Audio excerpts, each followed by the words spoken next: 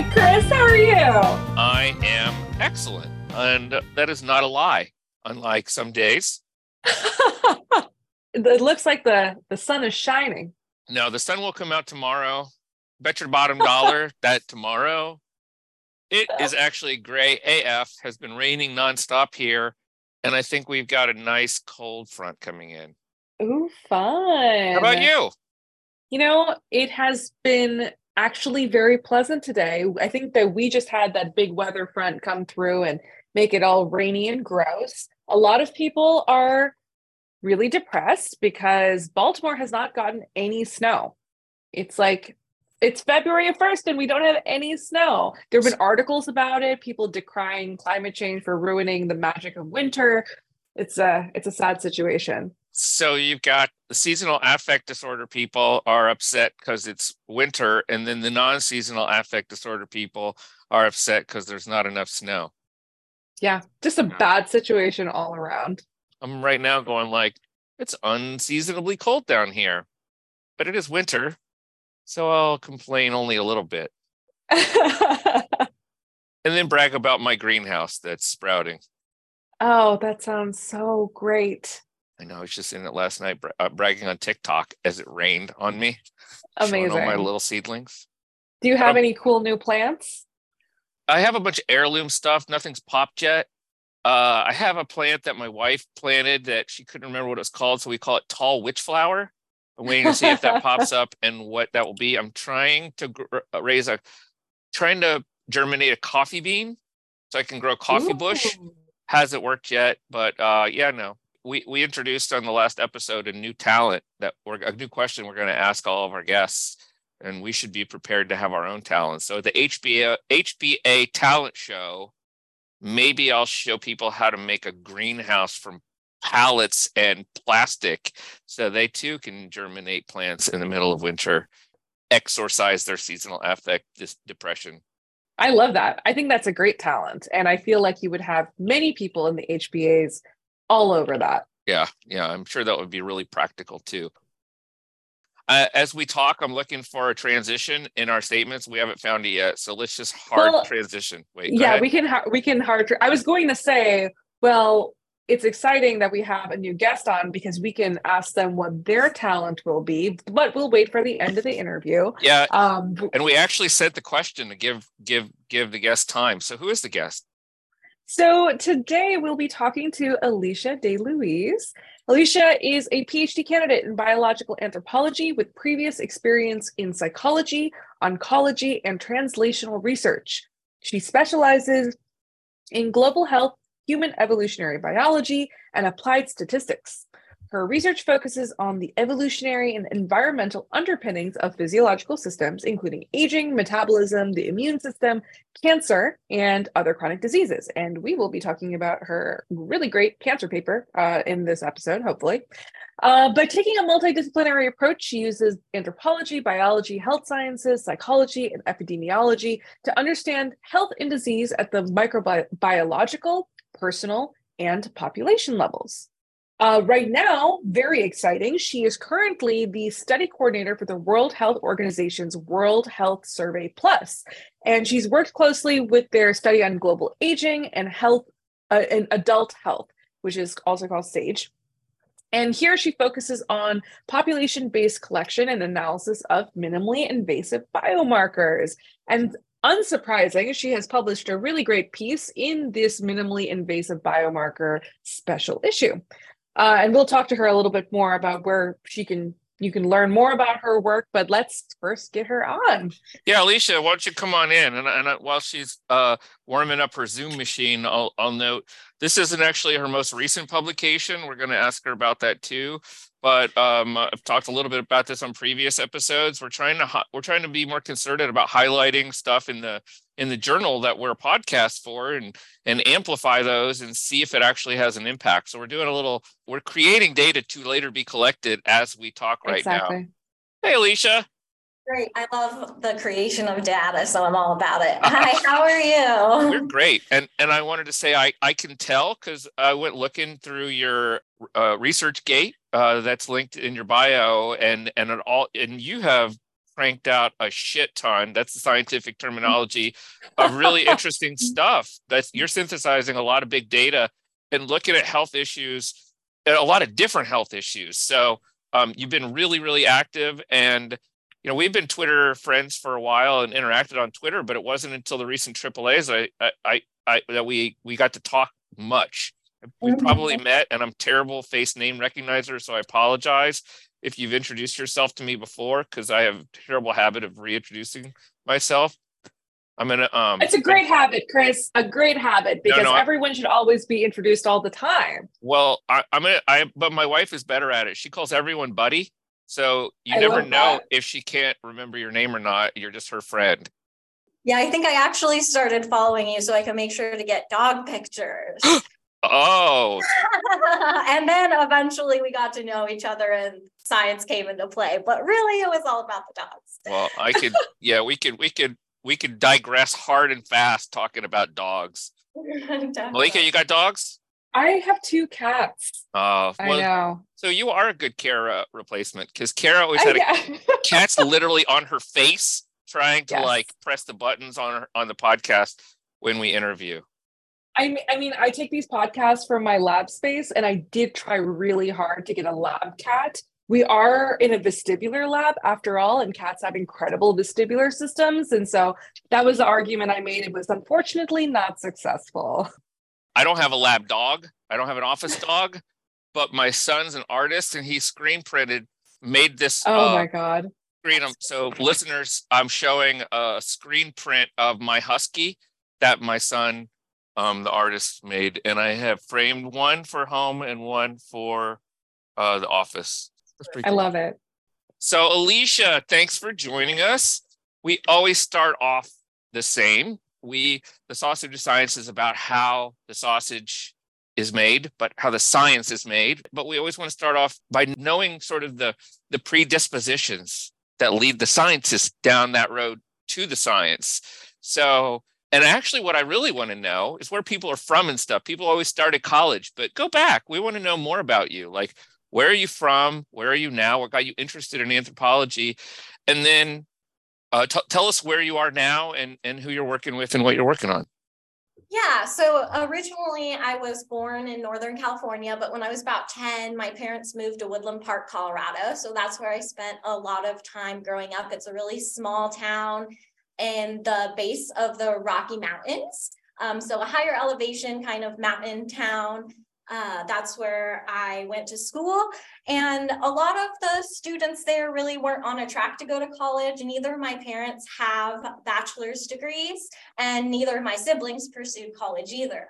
So even just going to college, like, that was my dream, that was my goal. There was nothing beyond that. I didn't think like, oh, I'm going to college to be a scientist or a doctor. It was just, I really want to go to college.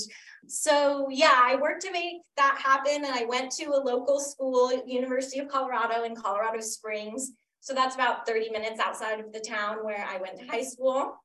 I loved it so much, I ended up completing 2 bachelor's of science degrees, which is probably more so just because I didn't realize that I was on an academic path and wanted more degrees and what to do. But I have one in both psychology and biology. And at that point, I still really wasn't looking or thinking about grad school. I wanted to be able to make some money and stabilize after grad school or after undergrad. And it wasn't until my last quarter, I took a senior seminar in cognitive evolution. The teacher really grabbed onto some of my ideas, Dr. Fred Coolidge. I really enjoyed developing this really wonderful theory on dopaminergic expansion in Homo erectus and developing a paper around that. I ended up presenting it at a couple of conferences. And at this point, it was my very last quarter, so it was too late to kind of create a whole new plan to go to grad school. So I went forward with my original plan, which was to try and earn money after school. And an excellent choice. Yeah. And so I got a job doing cancer clinical research and continued to work with Dr. Coolidge on the human evolution work throughout that time. Can you really quickly tell me what dopaminergic expansion Homo erectus is? I'm fascinated by that. Yeah, so there are a number of traits that show up in the human lineage with Homo erectus, included things like handedness, long distance running, increased sociality. And all of these things are actually controlled by the dopaminergic neuronal system. So neurons that excrete and use dopamine for activation. And there's also some evidence comparatively that we have a higher proportion of dopaminergic innervation compared to serotonergic innervation compared to some of the other primates that are closest to us. So I think that this was actually like a divergence point, and part of what made Homo erectus different and gave them more abilities could have been this neuronal expansion. That's so cool. And I'll be hitting you up afterward because that maps right on to some of the self-soothing stuff and fireside relaxation research and the evolution of cooperation around fires that my team's been working on for 1,000 years, it seems like. Yep. So, yeah, no, for sure. I got really into cave art around then too, and I know that. Oh, fantastic! Okay. Digression, but keep going. So after that. Yeah, so I continued to work with him, and he convinced me to come back and get my master's with him at Colorado Springs. So I did that in cognitive evolution. And that's where I really started loving statistics. Being in a psychological science master's program, I had a lot of statistical support and statistical resources.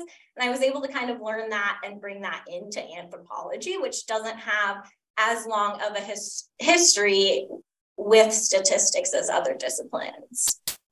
Oh, can I ask potentially controversial question? Of course, I love those. Okay, what is your favorite statistical software that you use? Oh, this is a good one. I use R, and it's my favorite, and I will argue for that. I do understand why some people would like a point and click based system. And I think that as long as you're doing it in a reproducible way and still saving the code, then that can be okay for people who are scared or like unsure about going into coding. So basically, I think that statistics should be accessible to everyone. If you want to do it in Excel, then you freaking do it in Excel. If you want to do it in SPSS, then you do your stats in SPSS. And also, I think that R is the most versatile tool for me to be able to do everything that I need to do in all of these different modeling capacities. Malika, what's your favorite?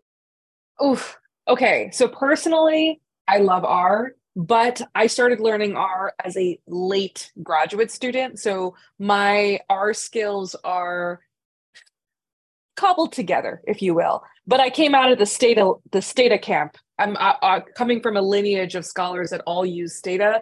And then I came out of graduate school and realized that no one else uses Stata. Literally no one uses Stata. A lot of economists use Stata actually, and Stata has better multi-level modeling functions than even R at this point. So I do still sometimes go into Stata and use their functions. I don't want to skip ahead if there's more to the story, but you're at University of Oregon with Josh Snodgrass Lab. So what brought you there? This is the story of actually what got me interested in anthropology, right? We're all the way, I have a master's now, and I'm pretty old, and I'm still wasn't in anthropology yet. But what I had done is I applied to a bunch of different programs, and I applied to cognitive archaeology programs. I applied to neuronal evolution programs. So like psych-ev stuff and neuronal ev stuff. And then I applied to bioanth programs.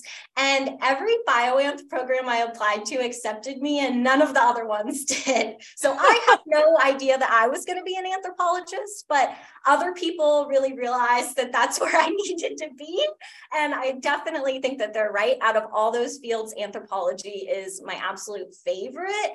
And part of that is because I get to bring in all of these disparate ideas from different fields and unite them under these kind of paradigms of evolution and sociocultural determinants that we're so good at exploring. So a lot of our listeners are grad students or undergrads who will be applying to grad school, and I'm on grad committee, so I have a sort of sense of like what your application might have looked like, and I probably would have accepted you in a heartbeat too, because the synergy that you're describing is exactly what we would be looking for in my department. But I wonder if you have any insights or got any feedback or know why, if that was like why these neuroscience programs or these other programs didn't see the same, I don't know, breadth Yeah, I don't no, know. definitely. I think that that's absolutely it, is that this discipline values breadth in a way that other disciplines really don't. They're very narrow. A lot of times they're working with model organisms, and I didn't have that experience necessarily.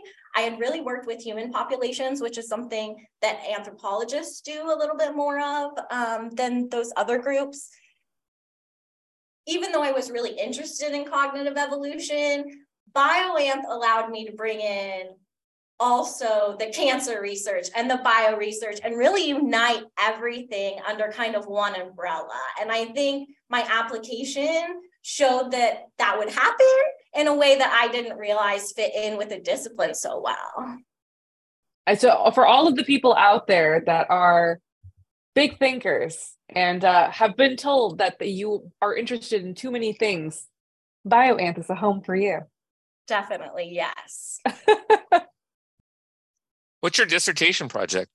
Yeah, my dissertation project is actually on the evolution and physiological basis of aging. I've proposed a theory of aging that is based on trade-offs between cellular hyperactivity, or a cell's propensity to take up nutrients from the environment and use it, and a cell's risk of cancer, which progresses throughout the normal development of a cell.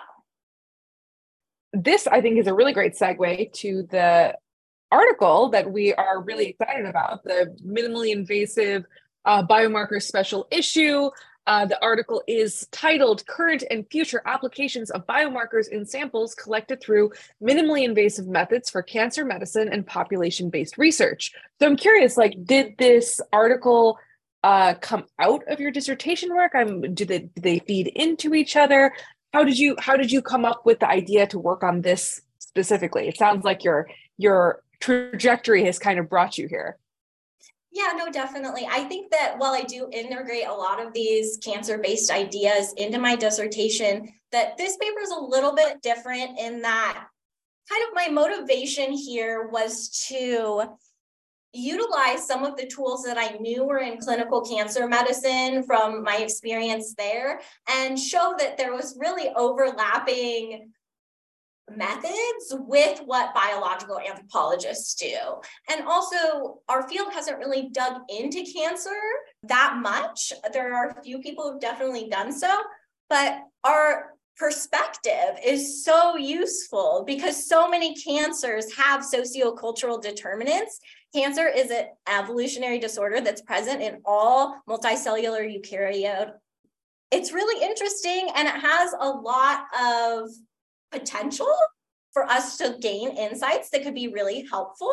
And we don't have to start from scratch. Some of those tools have already been created in the clinical field, and all we need to do is apply them and build off of them in order to really utilize them better in population-based medicine. Because beyond cancer and its treatment are very high income nation centric, because it takes such big machines and expensive diagnostics and labs and pathologists to be able to diagnose cancer, and then even more resources and money to be able to treat it. We just don't see diagnosis happening in rural or low income or other populations that just don't have access to these things. And yet it is one of our biggest health issues. So we really need to expand our perspective and start looking at these things in diverse groups to start to maybe get a grip on this huge thing that we've been trying to get a grip on for a really long time. So as a recently turned 50-year-old, I have an impending appointment for a colonoscopy, an incredibly invasive appointment that I can tell you I'm so excited about. I have been avoiding this for years, right? It's super invasive because it's invasive. Two, it's for cancer detection, and it scares the shit out of me, right? So I'm in a weird economy, right? I'm white, educated, industrial, rich, democratic, and I have the access to all this, and yet I avoid it. So I wonder if you could speak a little bit to the sociocultural dynamics that influence cancer, and who the populations, what are the peoples of the world out there who may need more access to opportunities that I'm avoiding, but don't even have them, or some of those dynamics. So it's funny that you mention your colon cancer testing, because that definitely, you have your mind set on that, it seems like. So you should definitely go in and get that done. But one of the minimally invasive biomarkers that I highlight in this paper actually is Cologuard, which is a minimally invasive test for colorectal cancer. And while it's not as effective as going in and getting the colonoscopy that's more invasive, if you were so against the colonoscopy that you weren't going to do it anyway because you didn't care about your cancer risk that much, then Cologuard becomes a good option for you. Yeah, so and then I think that even though some of these things have more or less diagnostic quality, I'm actually kind of excited about the potential of rolling out some of the ones that haven't been approved by the FDA and have less diagnostic quality, because you don't really need that in a population-based study. These tests don't need to work quite as well to be able to get population-based estimates. And also, if you're getting a population-based estimate, it's easier to take into account things like what percentage of this might be due to cystitis instead of cancer, by just like giving some extra biomarkers or questions in a way that you really can't with some of the other tests. Can I ask really quickly, for those of us who are not in the know with that colonoscopy testing, what is the minimally invasive biomarker? And like, what about it makes it much more compelling than going into the doctor's office? Yeah, so it is a minimally invasive biomarker based on a feces sample. So you just collect your poop in a little cup and you scoop it, and you can do either ELISA or PCR, or actually there's both an ELISA component and a PCR component. So you collect your samples and just mail in this kit. You can do it at home.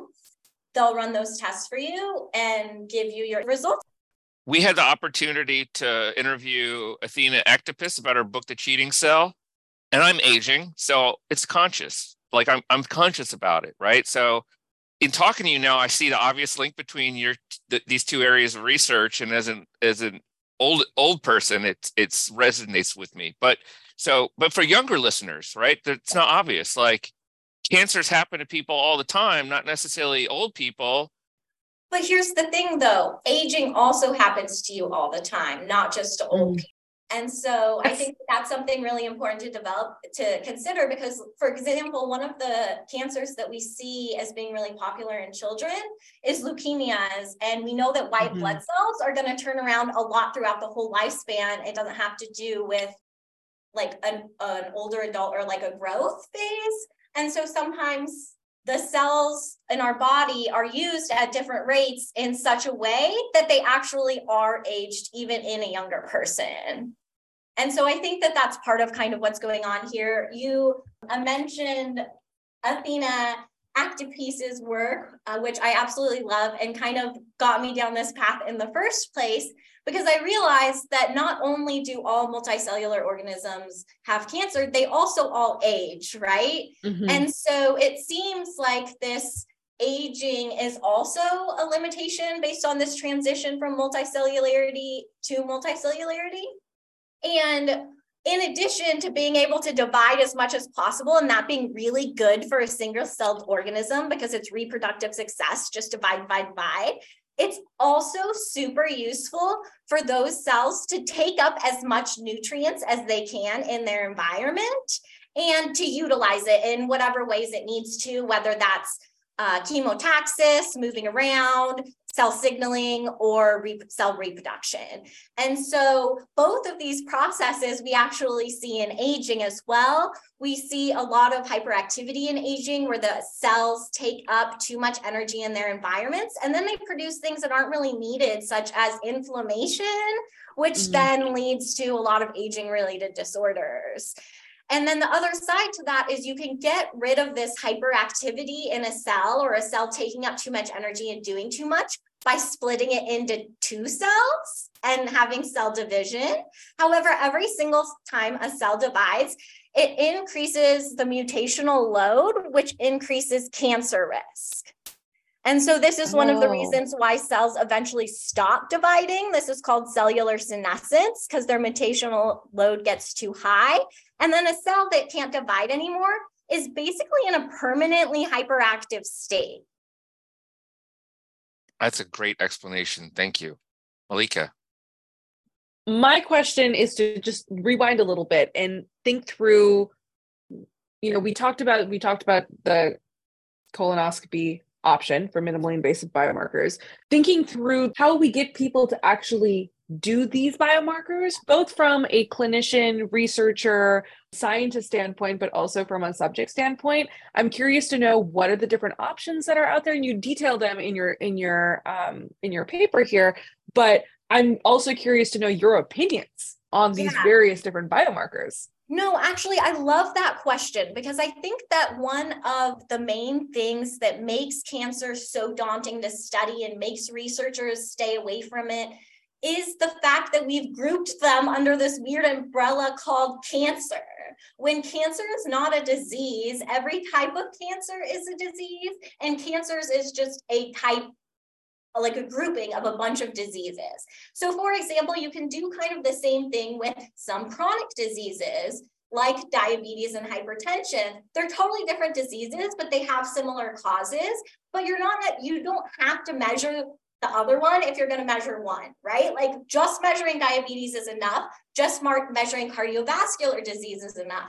And the same is true with all these different types of cancers. Just measuring urine cancers or uterine cancers is enough. Just measuring colon cancers and colorectal cancers is enough. Sure, it's great if you can get a wide swath of cancers, or if you want to get at total cancer rates. Those are great goals, but they also aren't very realistic, just like trying to get at every single chronic disease in one study isn't realistic.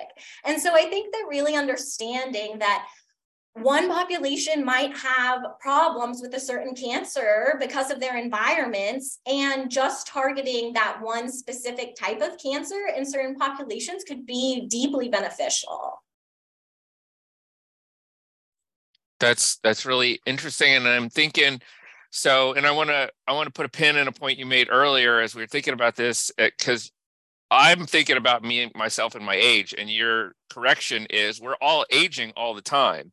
So we're all accumulating mutational load, and it's probably going to vary from cancer to cancer and cell type to cell type when that load manifests, and maybe it could at any time. But it's basically kind of like, we use the word load with allostatic load too. So sort of an accumulation of deviations from the quote unquote norm. And is that metaphor? I'm actually going to push against that a little bit, because I think that that's the general view behind how aging needs to work, because that's how things degrade in our environment so often. But really, aging is biological dysregulation, and biological dysregulation can come from both under and overactivity. And it doesn't necessarily need to be due to damage. It could just be dysregulation. And so it's really easy to, I noticed you honed in on the mutational load part, because that is the part where there is a little bit of damage accumulating.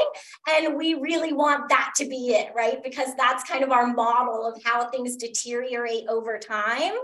But I think that there's more going on with aging where it's not all deterioration over time. And that's what makes it so complex and really hard to think about in some instances. And that's kind of the overactivity piece, where overactivity also leads to this aging dysregulation.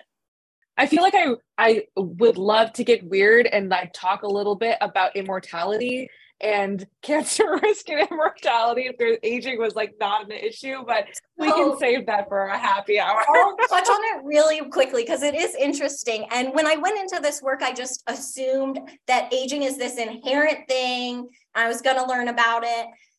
And actually, the more and more I've learned about aging, I don't think that it's inherent at all. I think that it's due to limitations with how evolution occurs, and that if evolution hadn't occurred on the same trajectories or in the same ways, then maybe we wouldn't have as widespread aging as we do. So that was a really interesting perspective that I actually didn't really get to until I really started looking at the evolution of aging. Wait, can we talk about this a little bit more? I know it deviates from the article, but I am fascinated. So is this specific to human evolution or evolution on Earth? Mm-hmm. All cell all eukaryotic cells have a lot of the cellular mechanisms and cellular pathways in them that lead to aging in humans and other organisms. They're very central pathways. And because they're so central to energy and reproduction at a cellular level, they couldn't be changed entirely, right? They could only be tinkered with and things could be added on top of them, but evolution couldn't start over at any point when we became multicellular. And so all of these limitations from these pathways that were in cells before we became multicellular lead to a lot of these outcomes that we think are inherent in life, but really might just be due to this evolutionary transition to multicellularity and the limitations that came with that specific transition here on Earth. Which I know you're into the space thing, so yeah, maybe it would like evolve totally different somewhere else. Yes. Oh my gosh, this is so exciting and so cool. It's an Earth thing. It's an Earth thing. You're blowing our minds a little bit, and we thank you for that, because that's why we bring people on the podcast. So this is not a transition at all, because this is central to your work. So you actually have a more recent publication called you're an author on. Called Anemia and Socioeconomic Status Among Older Adults in the Study of Global Aging and Adult Health. So the project's called SAGE. I wonder if you could tell us more about that project, and then why study anemia in aging. Yeah, so the study on global aging and adult health is a World Health Organization study that tried to get as many countries as possible to do a longitudinal aging study of adults age 50 and older. And the real purpose behind that is that there's this huge demographic shift happening in which the older adult population is getting bigger. And we know that that's going to cause problems in terms of we don't have the systems and the capacity and the support necessary to deal with this demographic shift. And so a lot of people are really interested in what causes aging-related diseases and how to prevent them and how to better take care of this really big and growing population of older adults on the planet. And this specific paper about anemia, I really like it because a lot of times diseases, and because of the way statistics work, we attribute diseases to individual level predictors. So anemia is due to lack of dietary iron, bad diet, alcohol use, smoking use. You might have heard some of these things. And what we did was we hypothesized that actually it's probably not like the individual level factors that are creating anemia, but more community level factors. So whether you have access to a grocery store, whether you have access to a doctor's clinic. And so we did a multi-level model where we were able to control for the community level clustering in anemia.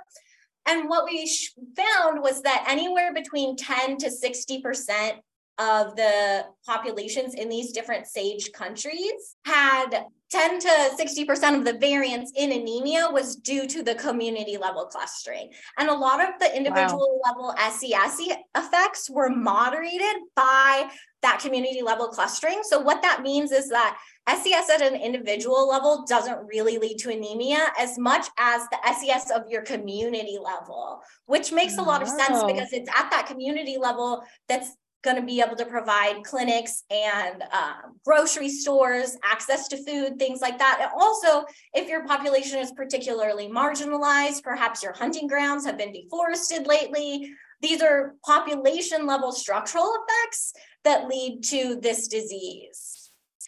And so actually, we just did a follow-up study on it too, where we looked at this in a wider population, not only older adults in Tunisia. And the grouping in Tunisia was crazy. You'll see these results at the conference coming up, but one of my student, Nayantara Arora, is the first author on this, which is great.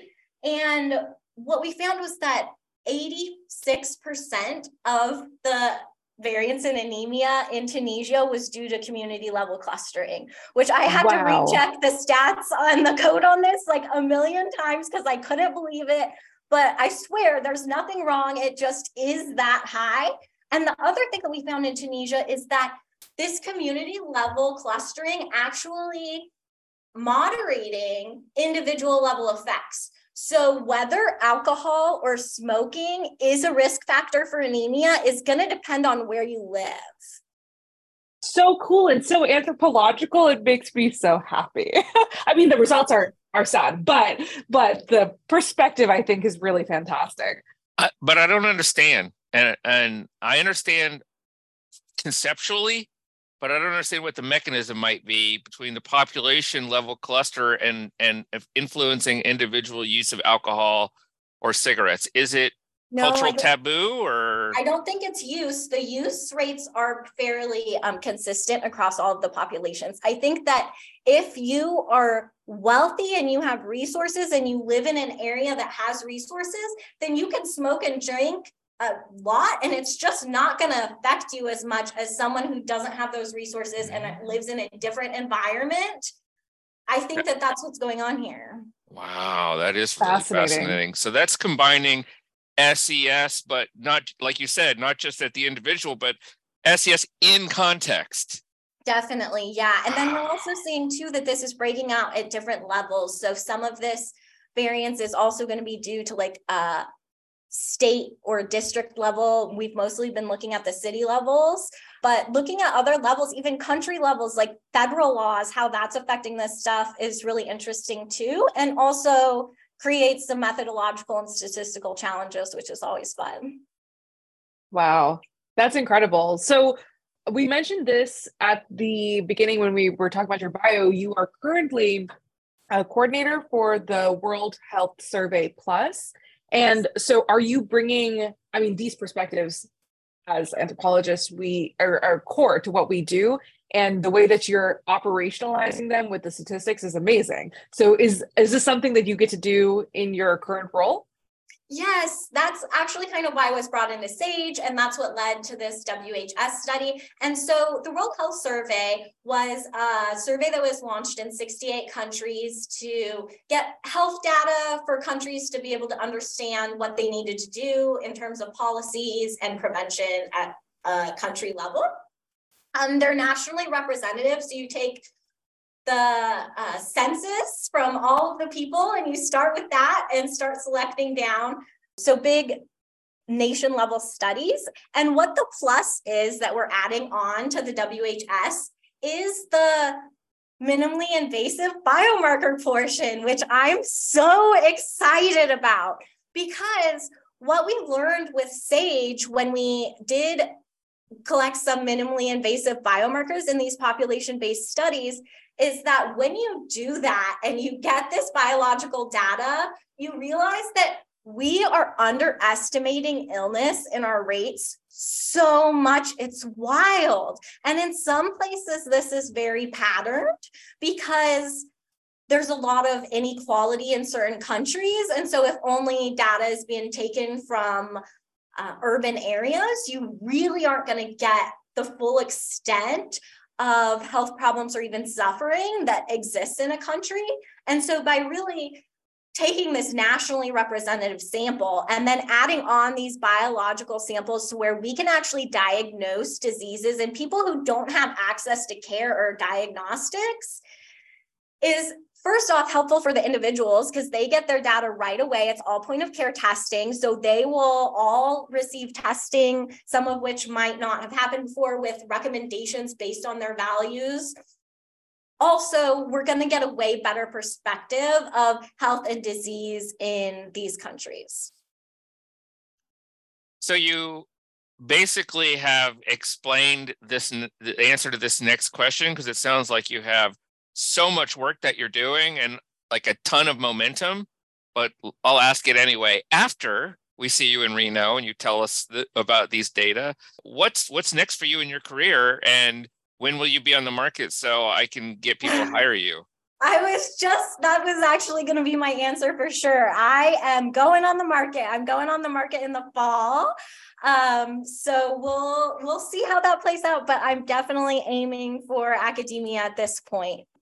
I have backup plans in case it doesn't work, but I really have my heart set on one of our lucky listeners out there, hopefully being interested enough to send me a job offer in the fall. That'd be great. Well, it sounds like any department who is lucky enough to hire you will be in good hands. Thanks. You're so great. And so, okay, I think this is the potentially most important question. I am biased. I will admit my own bias here, but Chris and I, over the as I have become a guest addition to this podcast, we had a great idea of resurrecting the HBA talent show, and we decided that what we should be doing is slowly recruiting folks to participate in said talent show at the Human Biology Association.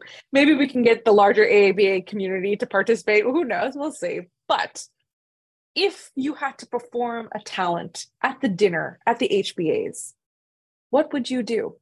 Yeah, see, the problem with this question is that I'm just not very talented. You could do statistics. That would be amazing. Oh, yeah, totally. Get up there, do some statistics. I could get up there and do some jewelry making. Again, boring, but something that I like to do.